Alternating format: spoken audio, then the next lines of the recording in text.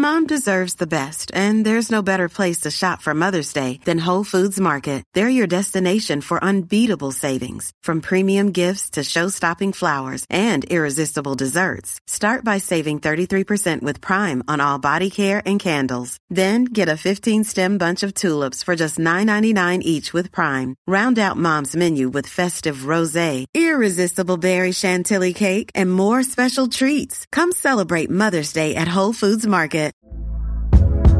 Hey there, it's Michelle Norris. I'm host of a podcast called Your Mama's Kitchen. When I travel, I'm usually looking for a way to find a taste of home when I'm not at home. And one of the things I love to do when I am at home is entertain. And Airbnb allows me to do that. When I was in California recently, I rented a house that had a great kitchen. And when we were sitting around the table, we were all thinking, we're in someone else's house. Someone could be in all of our homes as well.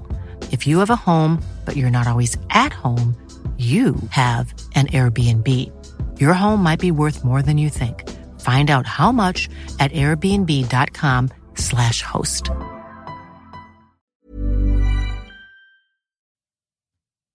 It's Thursday afternoon. You know what that means. Hello and welcome to the AEW Dynamite review. I'm Michael Sidgwick, joined by fellow Dudley boy Michael Hamflett. Adam Wilborn's a part-timer and hasn't made it into the office in time, but all is well. Do not worry.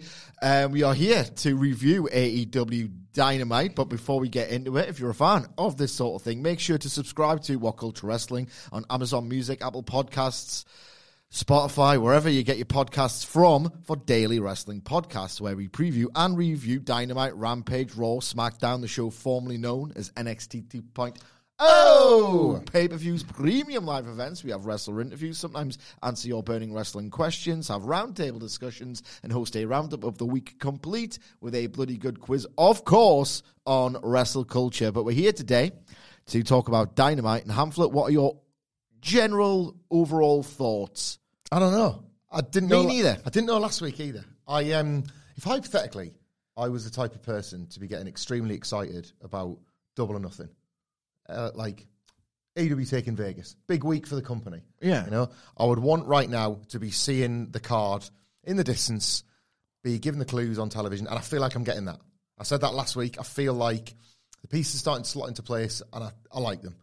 But what I'm liking is a hypothetical Wikipedia page with the card on. Mm-hmm. Not massively the television show. I'm not feeling terribly electrified. I thought this, if I'm being brutally honest, I was quite excited about this card, match by match, and I probably underwhelmed on my in terms of my expectations. But it was better than last week for reasons I'm struggling to work out, and maybe we'll get to the bottom of it when we talk about the segments bit by bit. I don't know. It's weird. I don't know. It's very, very weird. I don't know what to think. I have a lot of thoughts, some of which will be very hypocritical, which I will get into. But I just couldn't pin down what I didn't like about the show. When I watched it, I was like, this is pretty good. And yet I've got problems with a lot of it. And maybe the things I did like were based against pretty horrific expectations. I've got no idea, but let's, as you say, we'll probably get a better handle on all of it when we unpack it all, which we are going to do right now, beginning with the opener, Orange Cassidy defeating Bandito to retain the AEW International title.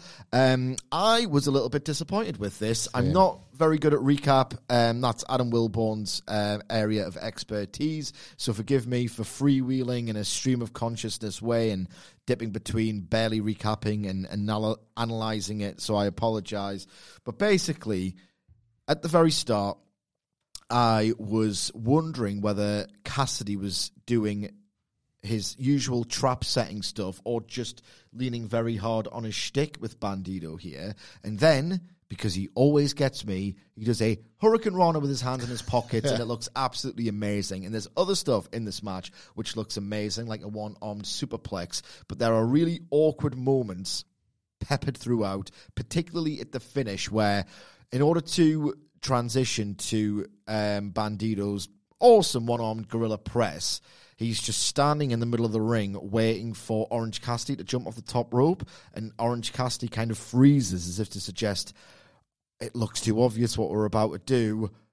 You're not moving, though. Let's just do it anyway. And it really took me out of the action, as did the finish, which I felt was anticlimactic because I thought that they would really continue the story of Cassidy kind of falling apart, which, incidentally, is mirroring what they did with Darby Allin in the TNT title run, which is yet another instance on this show in AEW of real repetition issues, and there's more. We'll get into it later.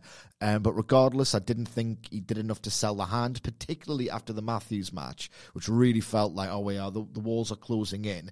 I don't know, this felt like it was midway through the reign.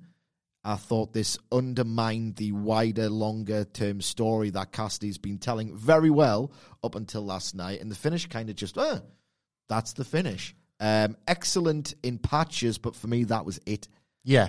There's a bit to this, isn't there? Because there is definitely an expectation now on the quality of Dynamite matches, and then you drill down further, and there are certain wrestlers where the expectation on them is higher. Again, so it's not just Orange Cassidy. It's not just Orange Cassidy working. It's Orange Cassidy working Dynamite. It's Orange Cassidy defending the international title. All of these things are stacking up to create a certain expectation, and I would argue that that's the same for a Dax Harwood singles match, a Kenny Omega match, full stop. The wackiness that Jeff Jarrett is up to, and that felt like a theme on this show. These things I love. Why are they not making me feel loved tonight? Yeah. Like, there was quite a bit of that. And I wonder if it is down to the selling or the lack of selling, but the lack of attack to justify the selling. I think neither of them made that the story, so you can't.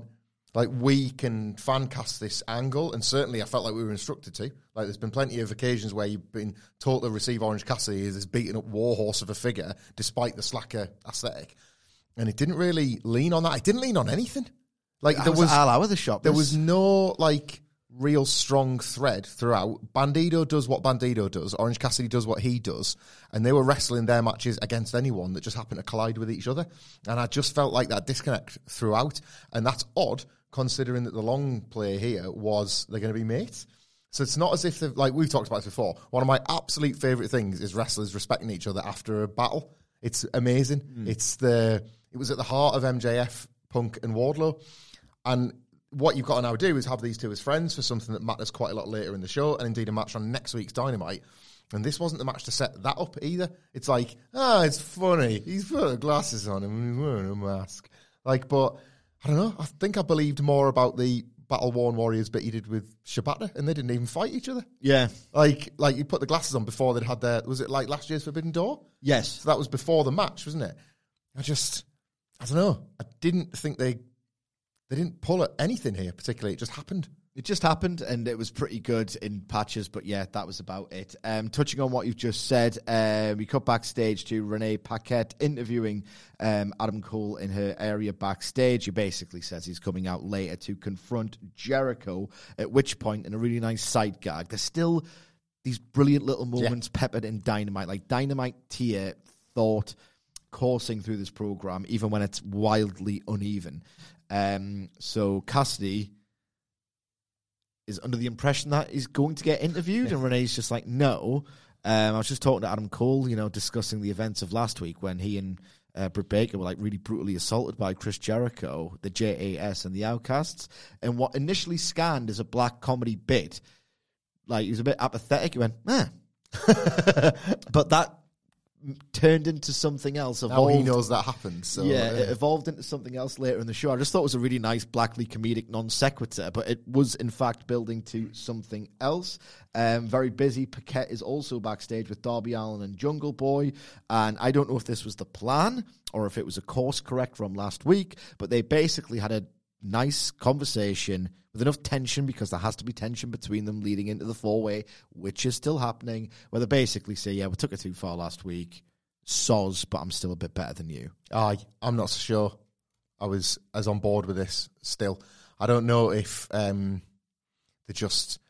they let the reins too loose on Darby Allin, and now this was so much of a course correct that I didn't necessarily buy it.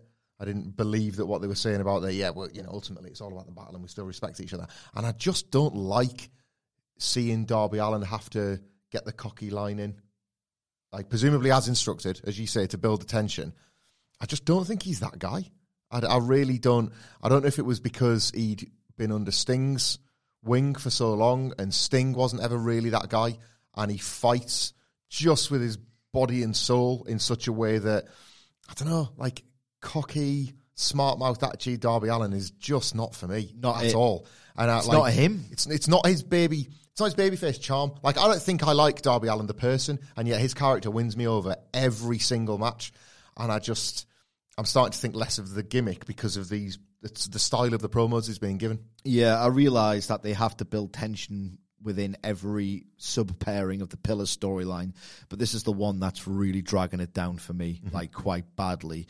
But weirdly, and again, a microcosm of the show overall, the other pairing was pretty fantastic, I thought, later on. But we'll get to that after we discuss Jeff Jarrett defeating Dax Harwood in the second match he's worked after winning an AEW World Tag Team title. This would not have happened in 2019, even when the wheels were kind of falling off a bit after Full Gear. So we were debating yesterday about how the match would play out, whether it would be full-on capital M, capital H Memphis Heat, or whether Dax Harwood would want to try and do an old-school match against the 55-year-old Jeff Jarrett. They chose the latter route, and for me, ultimately, it was overambitious. That's the one word I would use to describe this, because they have this mat exchange. Some of it's really good, and then Jeff Jarrett takes his shortcuts. This riles up Dax Harwood. They have a demonstration of how to throw a worked punch in a duel that I thought was the highlight of this match.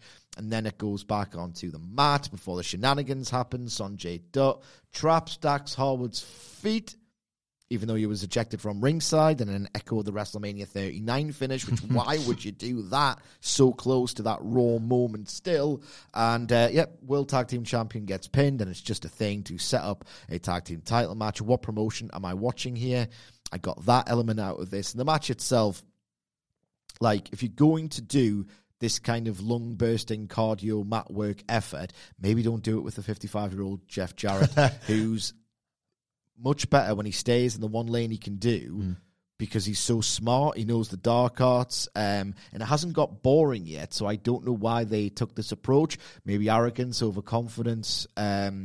Certainly, again, the word is overambitious, because there were certain moments when they were trying to reverse one another on the mat and kick out of stuff, when they were trying to plant their feet on one another's chest and roll back and all the rest of it, and it just felt like they were really struggling through this, and not in a struggling for advantage, but struggling to keep up with one another. This did not do much for me at all. I agree. I was rooting for this, and it just never quite peaked in any discernible way, really. I think, had Jarrett maybe tried the shortcuts more, had you tried to have the dueling philosophies more at play, so Dax constantly trying to turn it back to a wrestling match and Jarrett flatly refusing to let it become one, you might have had something.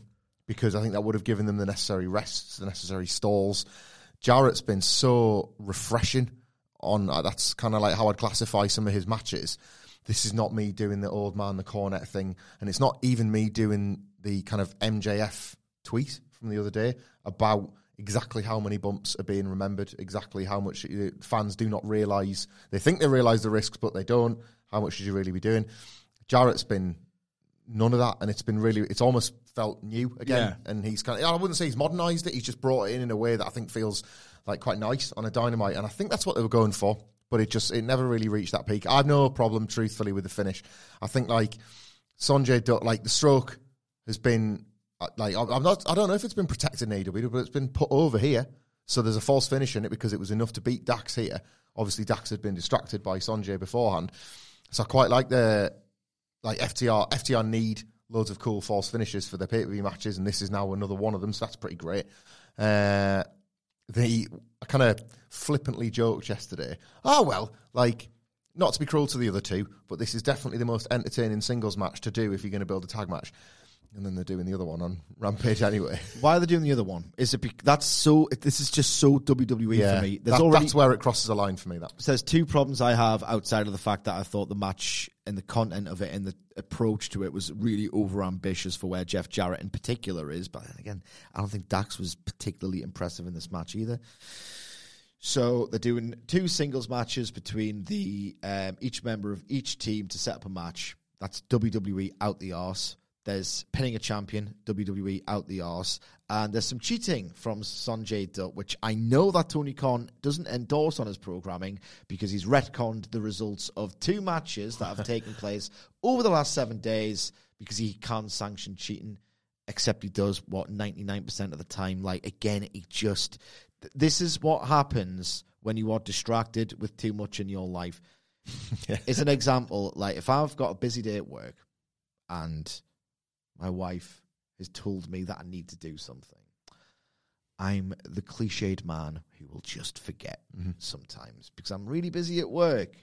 Tony Khan at this moment in time seems to me to be a guy who is really busy at work. However, I'm about to put him over big because his idea and his revelation of the idea about how the Owen Hart Cup this year is going to unfold was magnificent across the board. He was dignified and composed. He didn't feel shaky, which has its own bad repercussions potentially because if he is getting comfortable in front of camera, he certainly is enjoying doing it of late. But I'm not going to bury him for that here because his new idea for the Owen is fantastic. Let's go back in time. Last year's Owen was ultimately only really worth it to see Martha Hart's beaming face. Yeah. It was beautiful. It was great. The tournament itself, I thought, it had some great matches in it. Cole versus Harwood was fantastic, if I recall correctly, amongst a few others. But ultimately, I was let down. I thought that Tony Khan couldn't help himself but advance his other storylines in the body of the tournament, and I thought it should have been its own self-contained thing from the start. It wasn't. Each final was a gentleman's 3, if that. Yeah. And it was just pitched wrongly, I thought. But again, Martha Hart, Dr. Martha Hart, beaming was all worth it. This year, if you have not watched Dynamite yet, every single match, I believe, is going to take place on the Canadian Summer Tour. Yeah. We are getting the opening ceremonies at Double or Nothing. I love the opening ceremony for a tournament like it's the friggin' Olympics or something. That's a great prestigious idea. on its own terms, just to have the wrestlers come out, just to be in that tournament. Doing all of it in Canada is a great idea. The finals are going to take place in Calgary, Alberta, Owen's hometown. It's just wonderful, all of this across the board. And better yet, on top of everything else, so it's really nice, it's touching, and it's inspired in the case of they are drawing on Owen Hart's history in New Japan Pro Wrestling so that current members of the New Japan roster, ahead of and maybe even at Forbidden Door, will compete in the Cup. And it's just, this blew me away with the amount of thought and loving detail and just how touching all of this was. I cannot wait for this tournament. Totally agree. 2 years in a row where they've been entrusted with, like, I guess, taking over the legacy of Owen Hart because it was something Martha never wanted WWE to have. Yeah. So it's like it's just remained in stasis, and in wrestling terms, I should say, in stasis. You know, our needs as wrestling fans never really needed to be met. It's Martha Hart. Yeah. And this is the second go at it. And I've always put Tony Khan over for this. I might have my reservations about him sometimes, but just in terms of understanding, it's, again, like we talk about this all the time, there's a lot of hypocrisy about what fans know and don't know and are allowed to think if they've never taken a bump or they've never been in their business.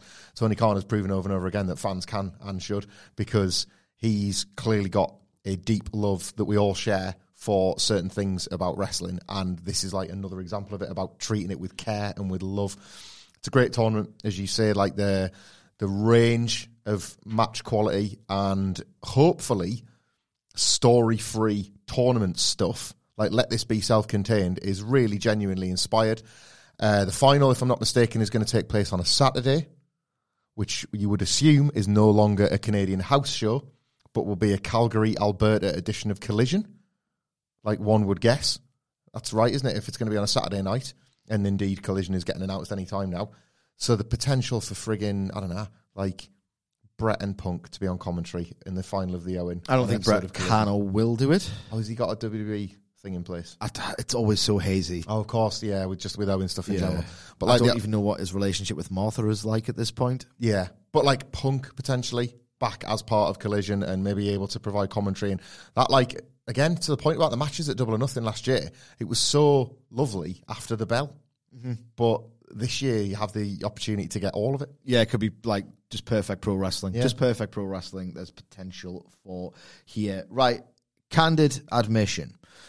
I saw Wardlow come out I thought, right, okay, well, doing the entrance, I will write down some notes, because I was doing ups and downs, which you can read imminently on whatculture.com/WWE. It's a glorified transcript of this podcast, but you know how it goes at this point. Was this an impromptu match or just an unannounced match? It wasn't on the graphic, and I didn't see it beforehand as the, you know, when they do the late Twitter announcement. Yeah. I didn't see it anywhere, so I don't But know. I don't think it what was counts framed as an impromptu. It was just unannounced, but it was always on the card. You just didn't know about it. It wasn't like, well, we've got some time, even though we don't. It's all distributed perfectly in my world. Really My world. Accent towards the end. My pedantic world. Anyway, beat someone up. It's a complete waste of time. They could have just done a promo. But ultimately, it's fine. Because I thought this was quite good. Wardlow and Arn Anderson. I think this is inspired a bit. He's obviously not where he was in the build to Double or Nothing last year. But it feels like a course correction and possibly a necessary one. Arn Anderson is so good at cutting promos, and his economy and his way of just saying a lot with saying a little, and the authority that comes with that is great. He kind of buries how big the roster is. There's 150 guys walking those halls, and I think you're the very best of them. I think you are the elite of the elite. That's why I'm hitching my wagon to you. And so he puts them over in one fair stroke. And also, Wardlow, who I think is very good at acting, is not particularly good at talking. He's not bad at it, but it's the one of the things that lets his superstar presentation down. He's good at pre-tapes, but if you can get Arn Anderson to be his live mouthpiece, I think it kind of works. It's a little bit weird, if I'm being honest as well, but I think it's a cautious step in the right direction. Ultimately, Anderson puts him over. This summons Christian Cage and Wardlow, who advance towards the ring before thinking better of it rather, and then retreating. I want both of these matches. Wardlow and Luchasaurus have had an awesome Lumberjack Hoss fight. If you recall as well, can you remember Fyter Fest 2020 Night 1? MJF in the pink trunks. Oh, yeah. With Wardlow against Jungle Boy and Luchasaurus. Yes. And it was Sasha Banks was headlining Great American Bash on the same night. Kenny Omega and Hangman Page versus Best Friends. And there was all of this competition. I thought that tag team match blew everything out of the water. So I'm really looking forward to them doing Wardlow versus Luchasaurus. And I think Christian Cage, with his immaculate craftsmanship, can draw from Wardlow his best back and forth match yet. So I'm banging to all of this. Not like bursting at the seams to see it, but when it comes, I'll be happy. Yeah, a small criticism first, because then I do want to praise the rest of it. If you were going to bring out Christian and new Luchasaurus here for a teased showdown where nothing occurs, you probably could have saved it last week and just let Wardlow celebrate. Just let Wardlow winning the title be the moment. Yeah. Because we said that last week. Guys, straight on to the next thing. You get 5 seconds with the belt, and then it's on the... But then, like, nothing's happened yet. So you probably could have saved... Yeah, that's could have saved that for this week. And that's a good point, Hamlet. Thanks very much. It's due one. I'll fist bump you, but we can't reach each other. Like, it's just excess. It's just an AEW thing where it's like, I've thought about this now, so we're doing it now. Now! Yeah, what's the development for next week? Nothing, but we're doing that as well. Like, but I'm with you on the matches. Certainly the quality of all the matches. I think...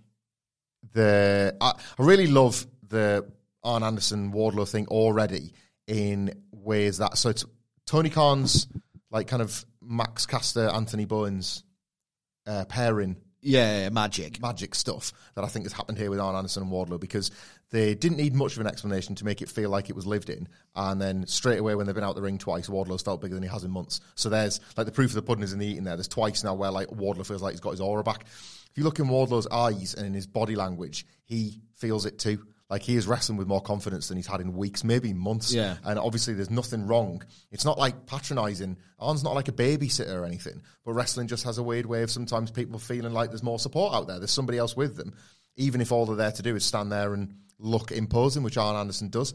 Wardlow's adopted the Glock pose as part of his little repertoire, as a little shout out to Arn. And it's not a shout out to Horseman Arn Anderson. It's 12 months ago. Armed Anderson. So that's its own AEW thing that feels quite lived in, which is quite nice.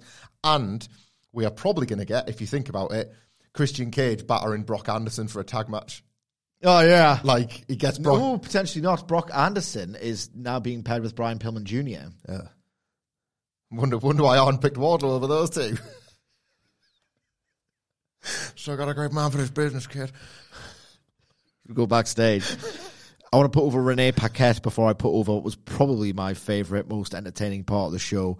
Her slow realisation that, these two dickheads are being dickheads face, but I have to be professional. Like, she's so understated and so good at this. And did you catch the way that she was just very, almost Orange Cassidy-esque, just switching the microphone between the two of them? Like, yep. Time for your bollocks. Now, time for your bollocks. She was great here, but this is obviously MJF and Sammy Guevara's segment. So the basic crux of it is that they're saying, look, people have got a lot of problems with this, that I've cheated Jack Perry to win, and Sammy, has decided to take a job. What's the expression? Take a dive? Yeah. Take a dive. Guess what? And then in stereo, they both say to the camera, we don't care. And that's when Renee Paquette goes, cheers, guys. And then they go back and forward. Then Thanks, MJF and Sammy Guevara. Yeah, thanks, MJF and Sammy Guevara. They go back and forth. They present each other with gifts. Yeah. MJF gets his leather vest. It's really into that. And then, you got me one too as well.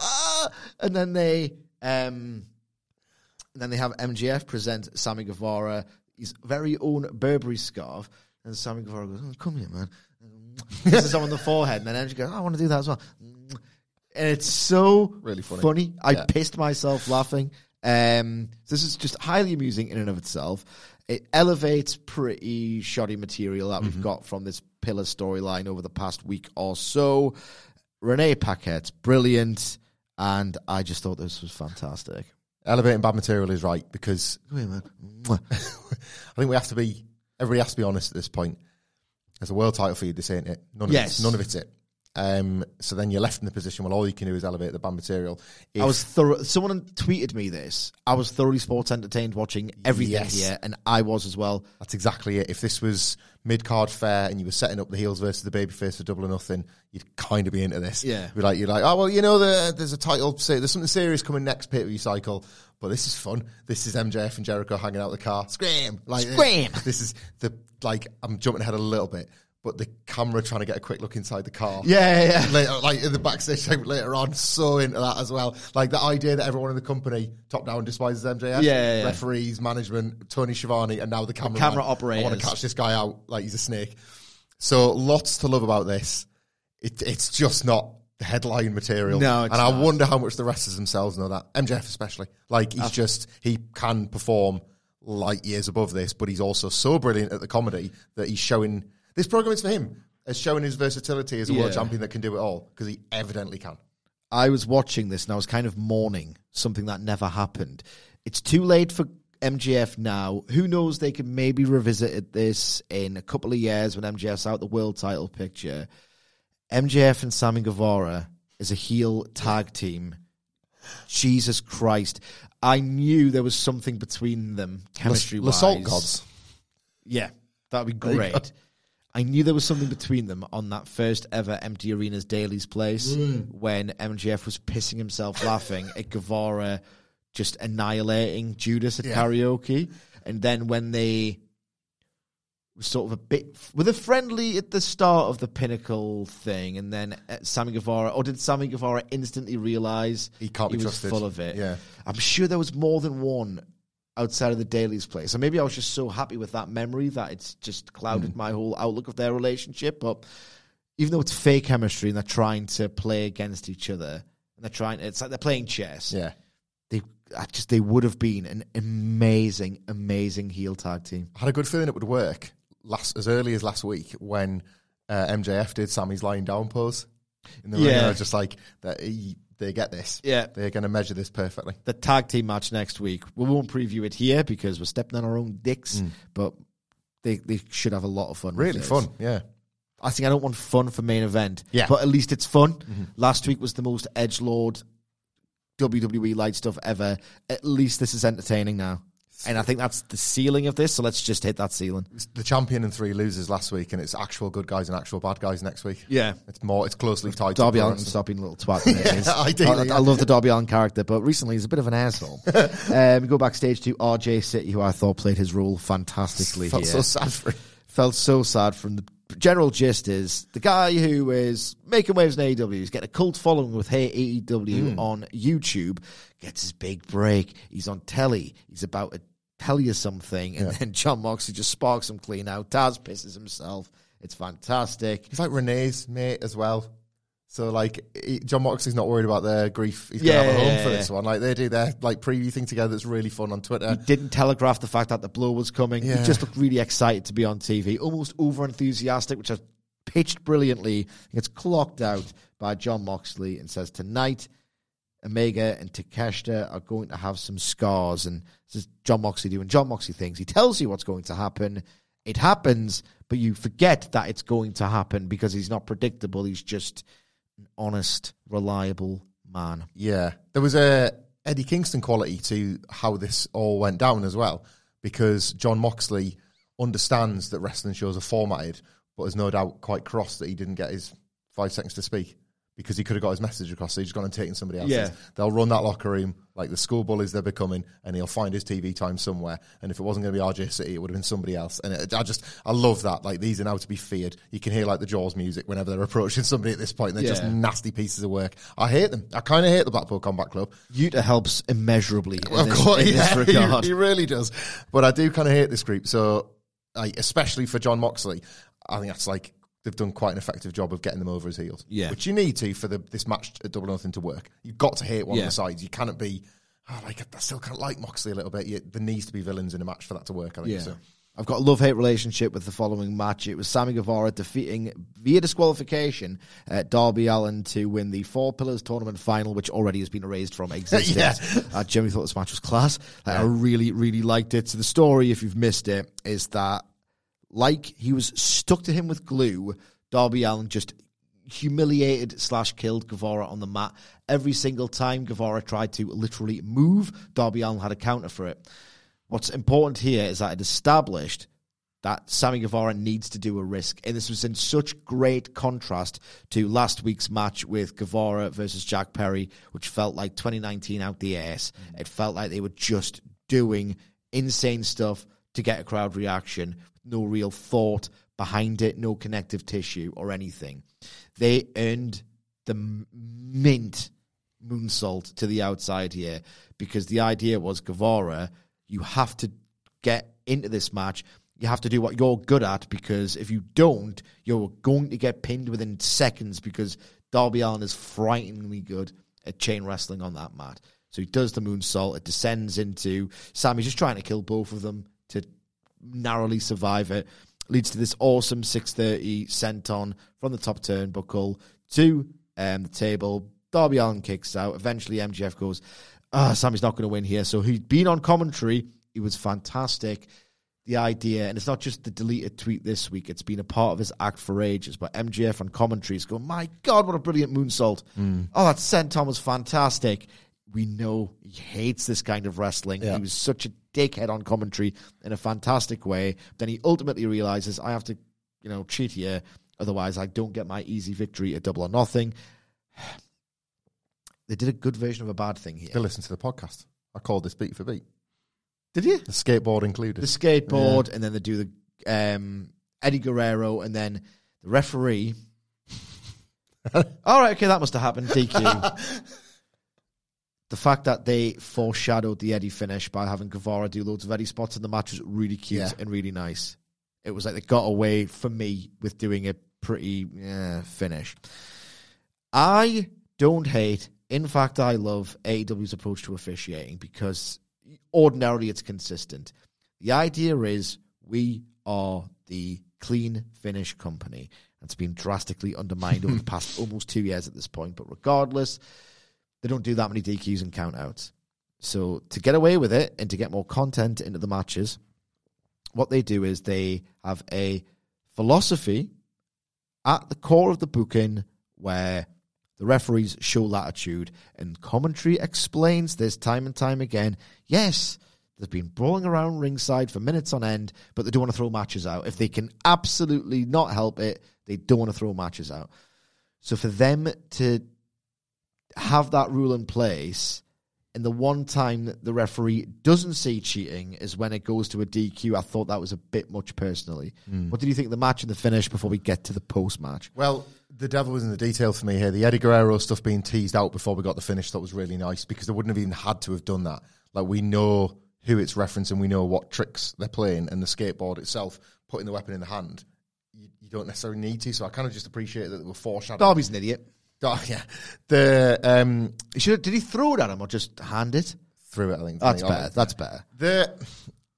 The thing with the table spot in particular, and MJF's commentary about like what he was putting over, the deleted tweet from MJF, but not just the deleted one, one that I think is still kicking around in a reply to somebody, where he talks about, I can do this, I'd like command a rope walk, I can do this, I can do this, I can do the Asai moonsault, I did it once just to show you I could, and then laugh at you because I'm never going to do it again, all that sort of stuff.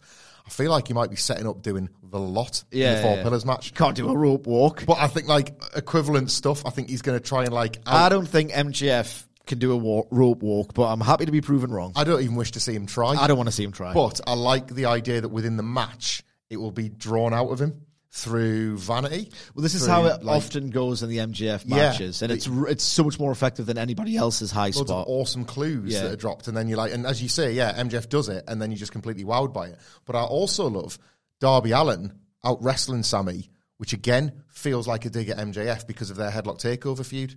Like One size fits all seemed like a good idea for clothes. Nice dress. It's a t-shirt. Until you tried it on. Same goes for your healthcare.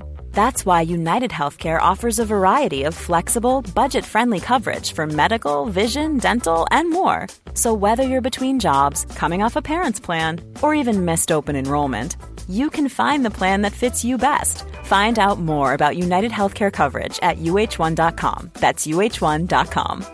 Quality sleep is essential. That's why the Sleep Number Smart Bed is designed for your ever-evolving sleep needs. Need a bed that's firmer or softer on either side? Helps you sleep at a comfortable temperature? Sleep Number Smart Beds let you individualize your comfort, so you sleep better together. J.D. Power ranks Sleep Number number 1 in customer satisfaction with mattresses purchased in-store. And now, save 50% on the Sleep Number Limited Edition Smart Bed for a limited time. For J.D. Power 2023 award information, visit jdpower.com/awards. Only at a Sleep Number store or sleepnumber.com.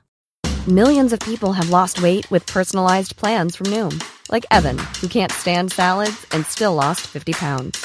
Salads generally for most people are the easy button, right? For me, that wasn't an option. I never really was a salad guy. That's just not who I am. But Noom worked for me. Get your personalized plan today at Noom.com. Real Noom user compensated to provide their story. In 4 weeks, the typical Noom user can expect to lose 1 to 2 pounds per week. Individual results may vary. That was very much emphasised. Amateur wrestling that underpinned their classic first match, I think, is going to play into the... So I really admired this more than last week's attempt to, I don't know, make the Four Pillars match itself fun. Like, I felt like they were showing me here loads of stuff that might occur in the match. It feels like over the past week there's been a realisation of, look, what the ceiling of this is lowered. Let's just meet it and just go full sports entertainment. And there is a good and bad version of that, and that's what this was tonight, I thought. But I'd like to think there's things to appreciate within the body of the match itself. Yeah. And I'd hope that's what a lot of this sort of like seed planting is. And there was something else I was thinking as well. I can't remember. But it was something that like, it was Darby Allin in particular, I thought here. Just nailed his performance from when to go from like in-ring super worker to the Darby Allin that we would typically associate him with, the risk taker, all that kind of thing. And for Sammy that table bump is the sort of one that it's a little bit, that spot is overused. Somebody going through a table on the floor now and not being a DQ, it not being a transgression at this point. People go through tables on the floor like a lot in AEW. But to your point, I just thought it was quite earned in this one. And I feel like I'll remember it. And that can't be said for a lot of the big spots. I've kind of already started to forget Jungle Boy smashing that table last week. Yeah. And that was a very prominent and important spot, whereas I don't think I will with this Sammy Guevara Darby Allin one. Yeah, absolutely. In the post-match, MJF and Guevara celebrate. The master plan is a huge success, except that Tony Schiavone has got relayed information from Tony Khan saying that, look, he's not happy with this whatsoever. Next week on Dynamite, so this result stands, but because he's not particularly pleased with it, next week on Dynamite, there'll be a tag team match. It's going to be MJF and Guevara versus Jack Perry and Darby Allin. If MJF and Guevara win, that's the main event for Double or Nothing. When? Darby Allin and Jack Perry win. They will do the Pillars 4-way for the AEW title at Double or Nothing, after which Renee Paquette catches up with MJF and Sammy, ranting about the injustice and all the rest of it. MJF's about to just leave in a waiting big car in which there is loads of space, and Sammy's like, yeah, man, let's get out of here. There's not much space.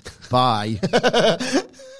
Brilliant. It's great. Absolutely brilliant. Like, starting to realise now that the plan is simply not going to work, and Sammy's outlived his usefulness with him, and Sammy gets to realise that next week. I wonder if Sammy turns on MJF, and shockingly, MJF gets pinned next week. Like, I wonder if, like, I know, like, that might go against your champion taking it, but he's been champion since November. It'll be May next week. That's, like, I'm surprised they've not done it yet. And in the context of the hows and the whys he gets pinned, Sammy getting one up on MJF at one of the worst times to have that happen to him might be quite inspiring. I think that's what this is leading to, actually, yeah. So, none of this is ideal. Like, I've Mr. Rankins, man. Like, imagine if all three of them had the same win records at the same time. And then that's what happened until last week. Yeah. That's literally what happened until last week. But there was no actual rankings, was it? It was like, it was all in conversation. I don't know why it ever went past that. I don't know why it ever went past that detail. Like, Tony Khan has ruled. He's enabled his own laziness as Tony Khan with this. That's what he's done. The only way to solve this problem, that actually isn't a problem, is because I want the title off MJF, is to give all three of them a title match. And you can win all you want, Maxwell, but it's happening. Yeah. Double or Nothing 4-way, done. Like, I don't know. Honestly, you got to do episodic TV. You do, but there was multiple. I know. I don't know. Anyway, so after that, we get the Adam Cole summoning Chris Jericho for a confrontation. Here's where I'm a hypocrite, okay? I mentioned on the preview that I'm just sick of the convoluted, unfocused, constant temporary alliances that more often than not lead to 8-man tags where the babyface teams are trying to coexist, or it's just like we did it with the Acclaimed and the JAS, more recently with Jay Briscoe and Mark Briscoe, apologies, and Planet Jarrett.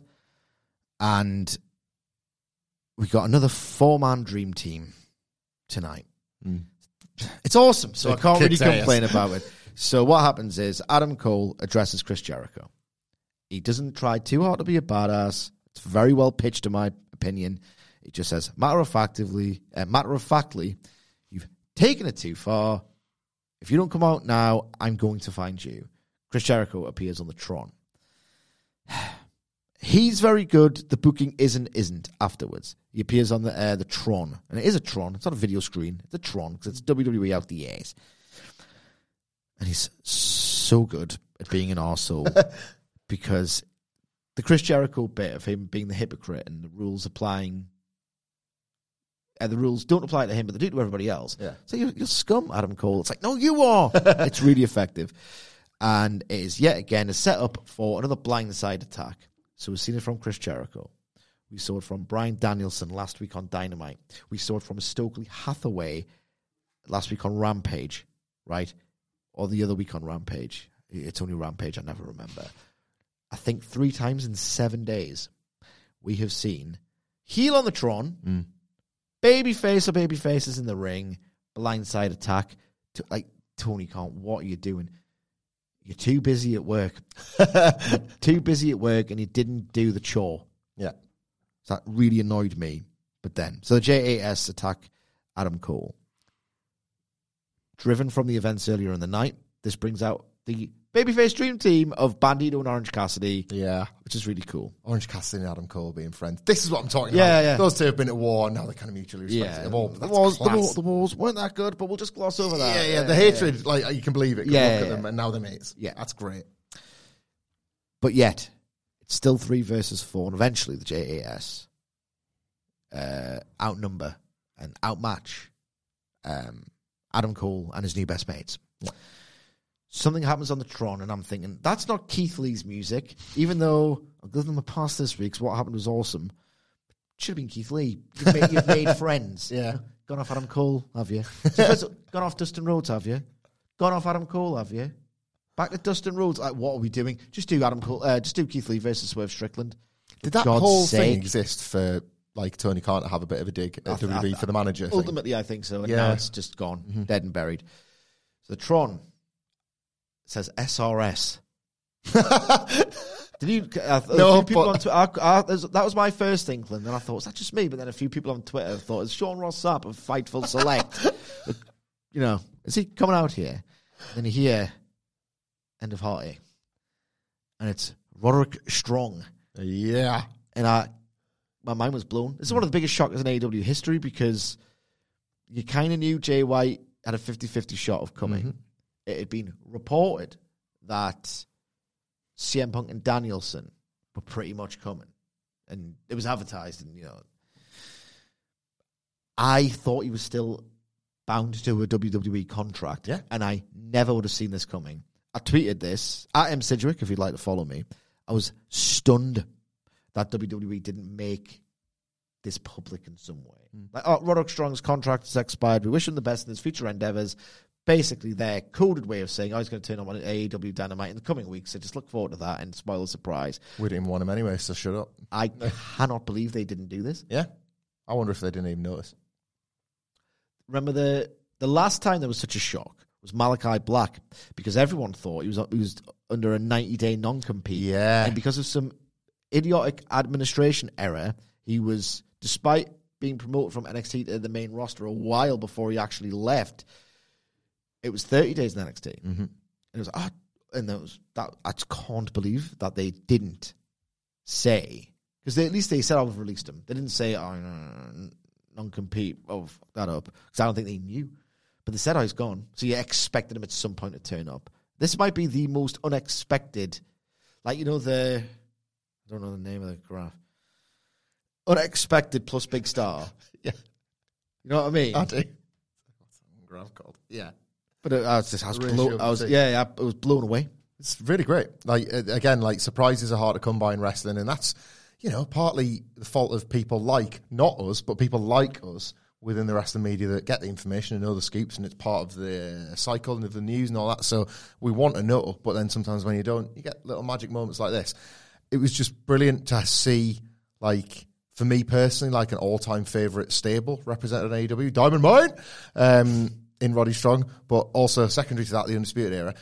It's nice at this point to be vindicated for being 100% right in my takes from 2019, because Tony Khan clearly agrees with me and he desperately wants Black and Gold on his show, whether we want it or not. We're getting a second bite of the Undisputed Era. There was even a look between Cole and Strong, which supported your long-held theory. Yeah, that Strong was always this guy that made Adam Cole quite paranoid. He joined the Undisputed Era by choice. He was, at various points, more successful than him. Cole would always bury Strong when he lost, because he was clearly trying to pick him out as the strong member that the other two could then beat him up. Hope Kyle O'Reilly's fit soon. Let's have a look at the second incarnation of the Undisputed Elite they were in AEW. I think this was really lovely, and Strong getting signed. Is it long term? Is there loads of really layered and deep stories to tell with Roderick Strong? Possibly not.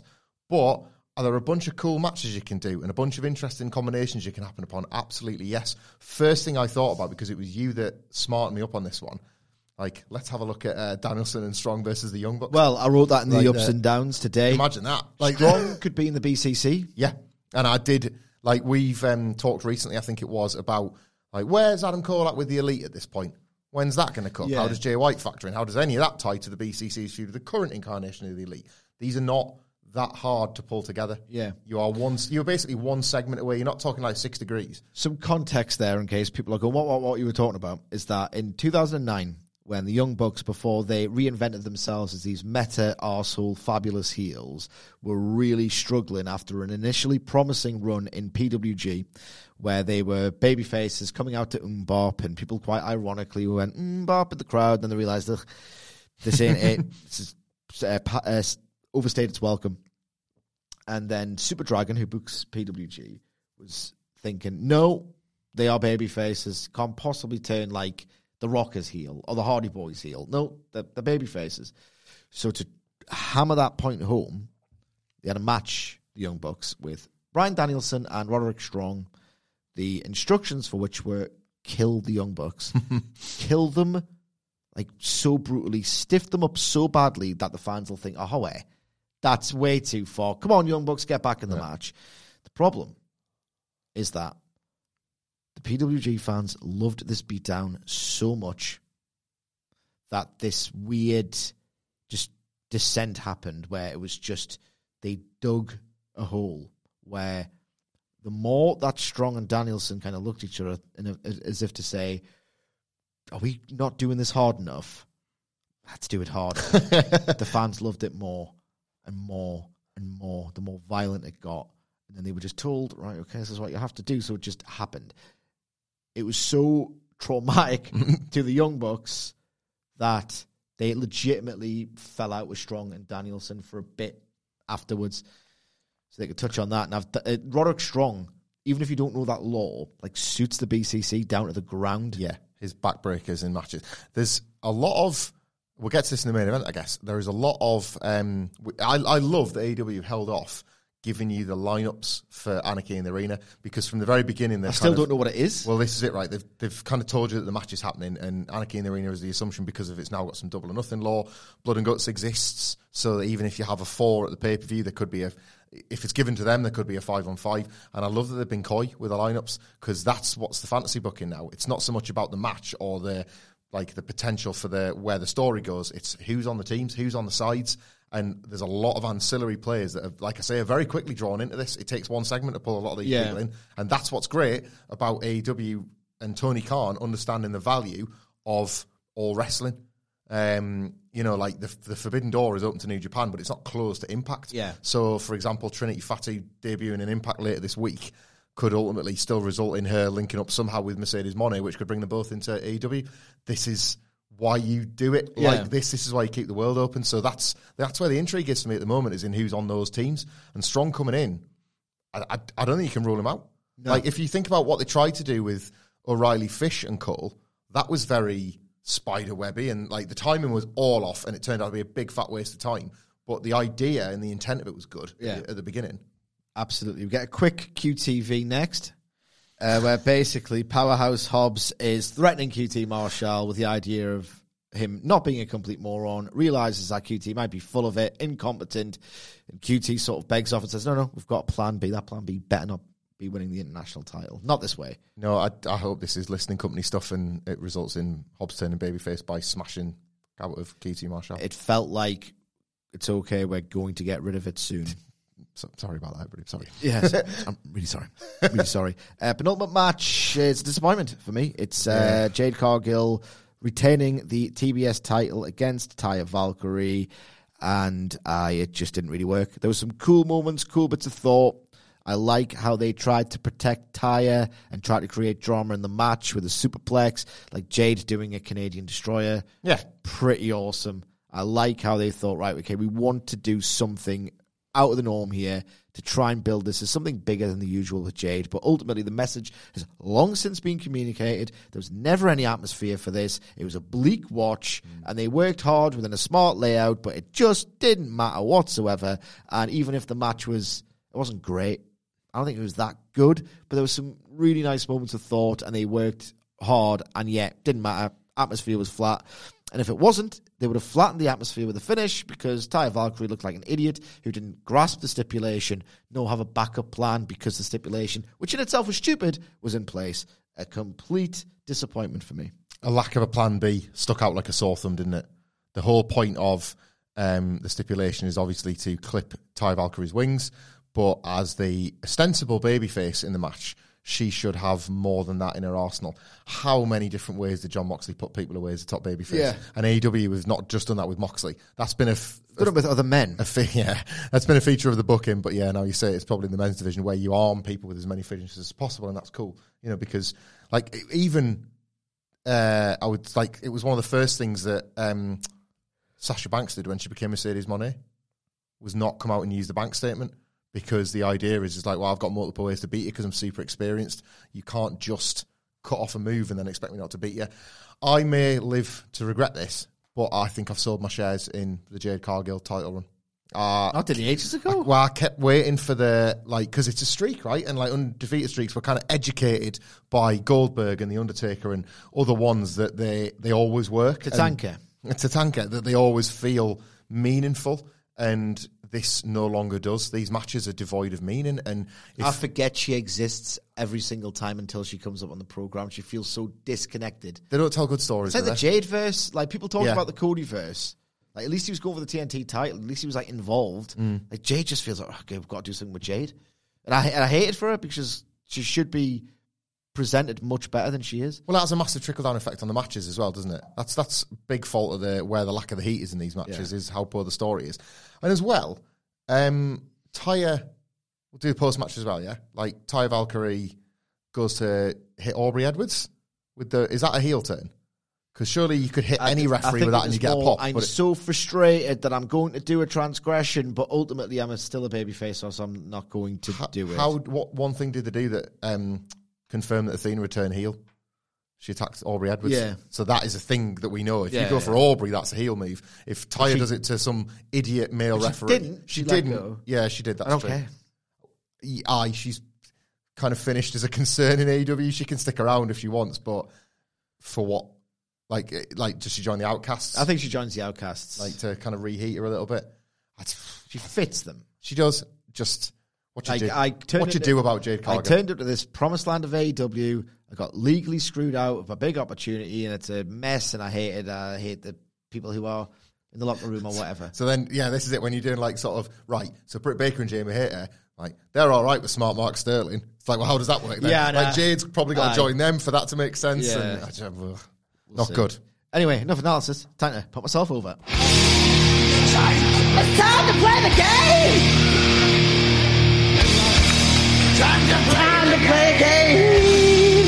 Ha ha ha ha! It's time to play a game, Cedric. But what's the name of the game? Before we get to the aim of the game, what's the name of the game? Yeah, that. The aim of the game is to correctly identify to the hour, minute, and second when you are going to hear the first note of the first woman's entrance theme for the only match, because realistically, it's getting ridiculous how there's one match and the atmosphere is always flat because fans have been conditioned to just, all right, it's one match before the main event. And, there's a little rhyme. There's a little rhyme to help you remember the apathy at the heart of AEW's women's division, which trickles down to the atmosphere almost every single week. And that is, when the women come out to play, don't worry, the main event ain't too far away. So that's the aim of the game. Yeah. And the name of the game is, well, let's just ladies' night, and I'm thinking, oh, what a night. So, till the night runs out. Till the night runs out. James Hetfield. So, in descending order, our guesses were as follows. Michael Hamflett, the moron. Yeah.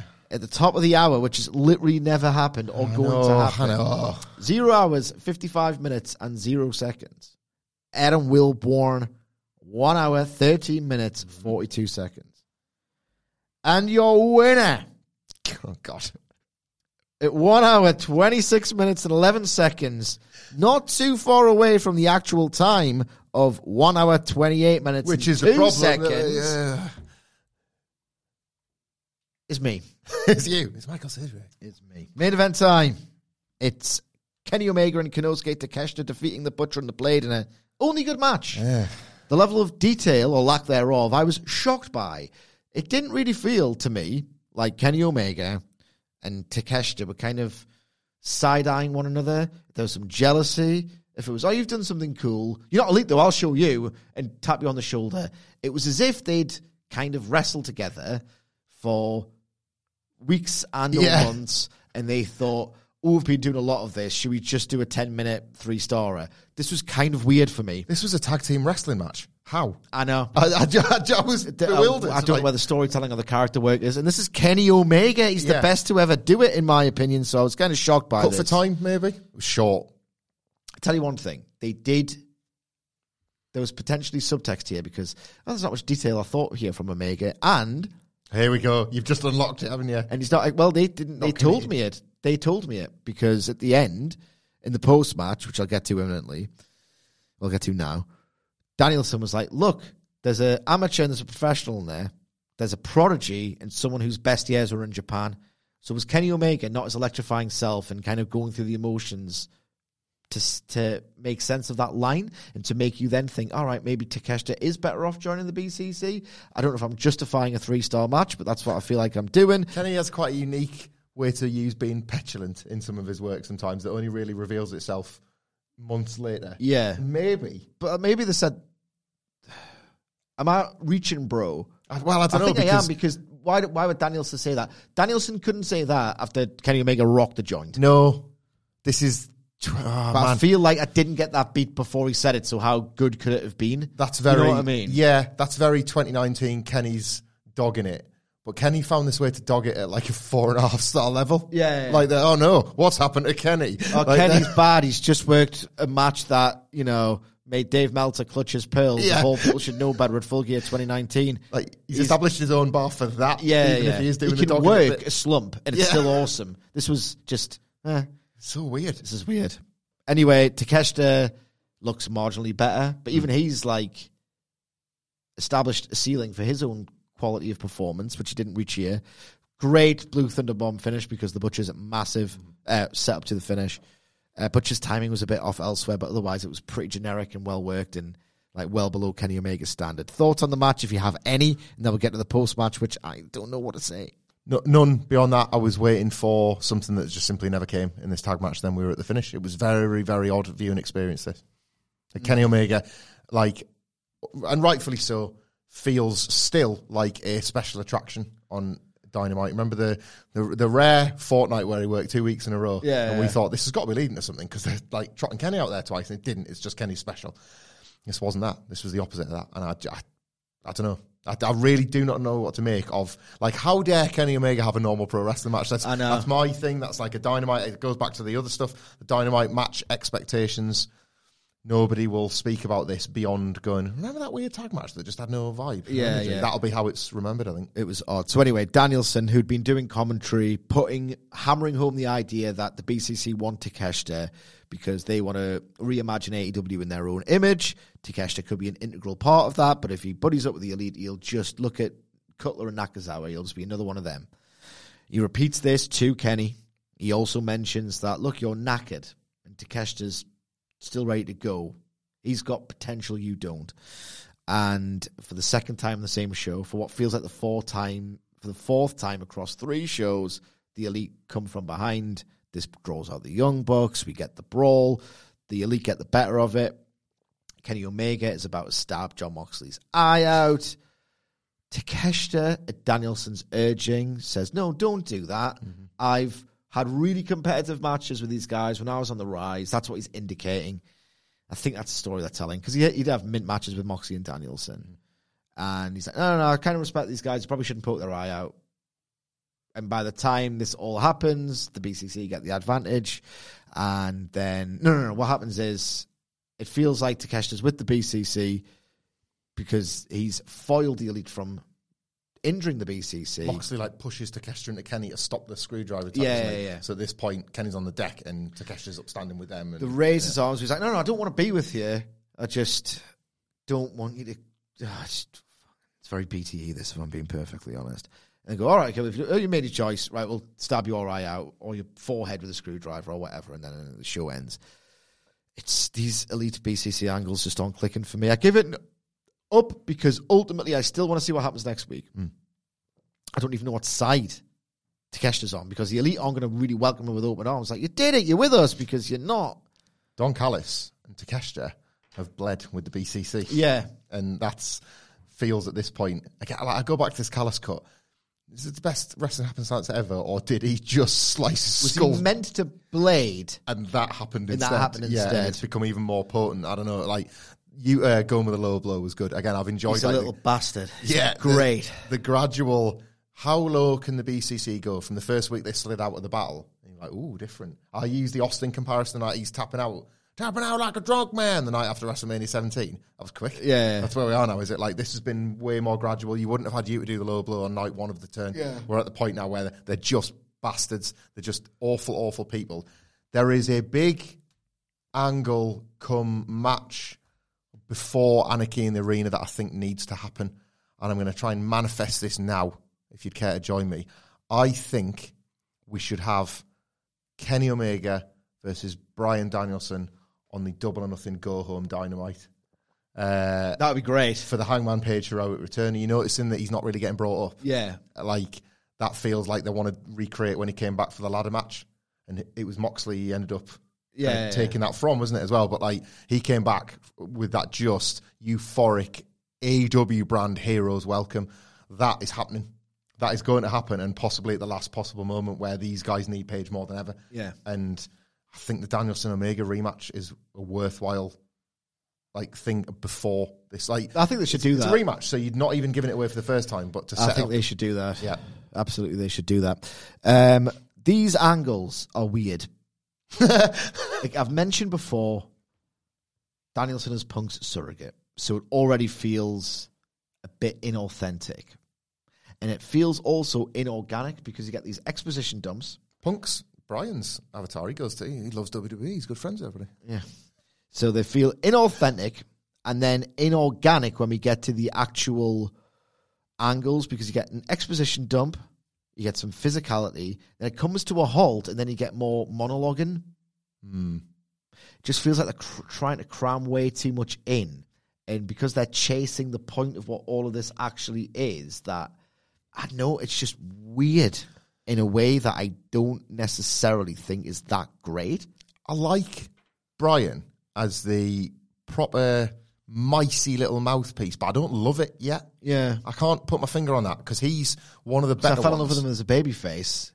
Yeah. The storyline before this happened. Like, I see him... It's jarring. All of this, I just feel, is jarring in every kind of way. He's got that, and I also love where it could go. He'll do any little thing to try and get over whatever it is he's doing, because he is a genius at this.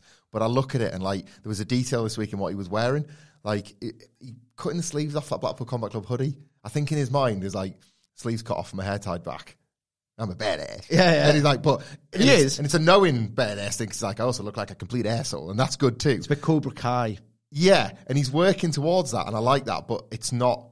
It's still that he's playing it more than he is it. Yeah. That's what I love about Yuta, and what I'm starting to love about Moxley. I'm less and less thinking that they're playing at this. And Danielson as the mouthpiece at the moment is still a little bit... Feels a bit more performative than maybe the rest of the meanness of the Blackpool Combat. I totally get that as well. It's just the mid-beat-down monologuing where it's it's not chaotic. It's not real. It's chasing what it wants to be. It's very interesting, I'll give it that. It's the mystery component of this remains the best thing about it. And even then, you're not really in the moment loving your pro wrestling. You're thinking, I'm going to love the pro wrestling that happens next week, I think. It's just all very weird. Am I making any sense? Are we being too harsh? What did you think of Dynamite on the whole? You can let us know, and we'd love to know, particularly about this week's episode, underneath the podcast link on Twitter at WhatCultureWWE. Whilst you're there, you can follow Michael Hamflet at Michael Hamflet. You can follow me at Sidgwick. Once again, thank you very much for joining us and taking time out of your day. We always appreciate it. We'll see you soon.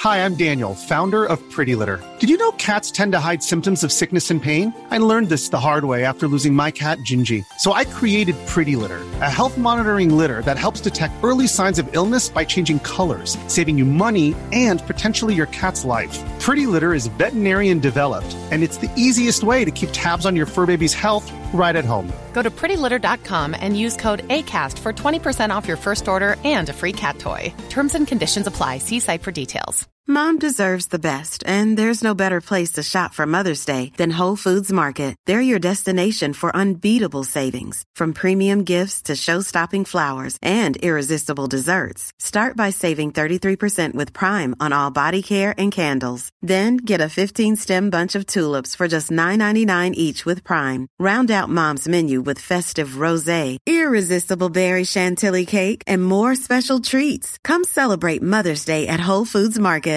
Planning for your next trip?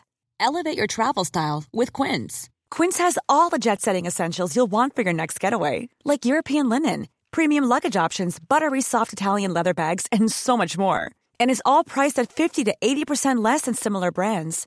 Plus, Quince only works with factories that use safe and ethical manufacturing practices.